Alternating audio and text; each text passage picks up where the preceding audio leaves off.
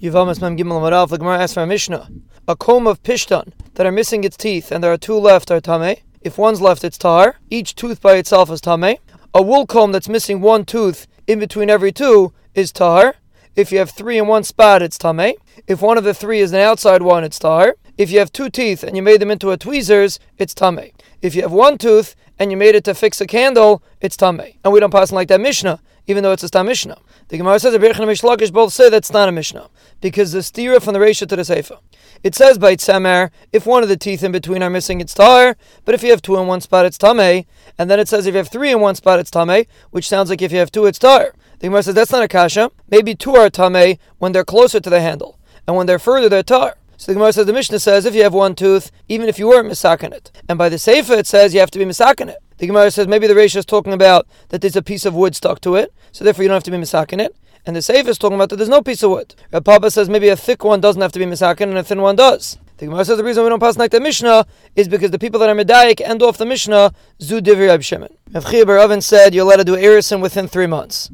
Abelaz says if you have most of the first month, most of the third, and the middle one is full, it's mutter. Ameimer was matir to do erisin on the 90th day. Rav Ashi asked him, the Rav and Shmuel both say you have to have 3 months besides the day of erisin and the day of Misa. The Gemara says that's referring to Meinekes. The Rav and Shmuel both say you have to wait 24 months besides the day of birth and the day of erisin.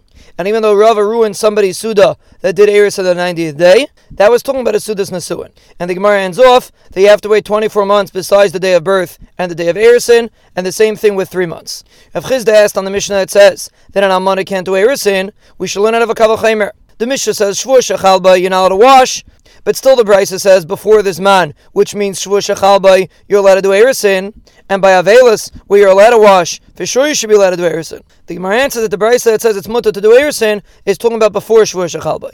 Rav asks you can make a Kavach Chaimer before Shvuah Shechalba. If you're not allowed to do Masa Matan, you're still allowed to do Erisin, and Aval that is allowed to do Masa Matan, for sure you should be allowed to do Erisin. The Gemara explains the Mishnah that Rabbi Yosi meant to say all women are allowed to do Nesuin besides for an Almana because of Avelis. The Gemara asks, does Rabbi Yosi not hold that you have to wait 3 months for Nesuin? The Gemara says either he doesn't hold of it, or he does hold of it, and Rabbi Yosi was referring to Arusis Grushis that they're allowed to do Nesuin. But an Almana is not allowed to do Nesuin. The Gemara asks, it's the same as Rabbi Yehuda.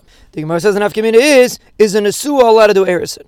Rabbi Yehuda holds a Nesua is allowed to do Erisin, Rabbi Yosi holds not. The Gemara says in Brisa, Rabbi Yosi says all women are allowed to do Erisin besides an Almana.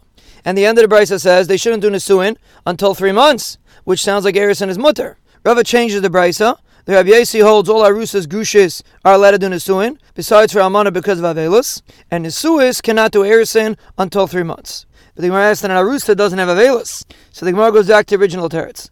We're talking about a Nesua. And Rabbi Yosi holds she's not allowed to do Erisin because of Avelis. Even though before Shvuah Shechalba, she is allowed to do Erisin, that's an Avelis Yeshana and an Avelis Derabim. So therefore more Mekel. But by us, which is Avelis the Yachid and Avelis Chadasha, we're more Machmir, and you can't do Erisin.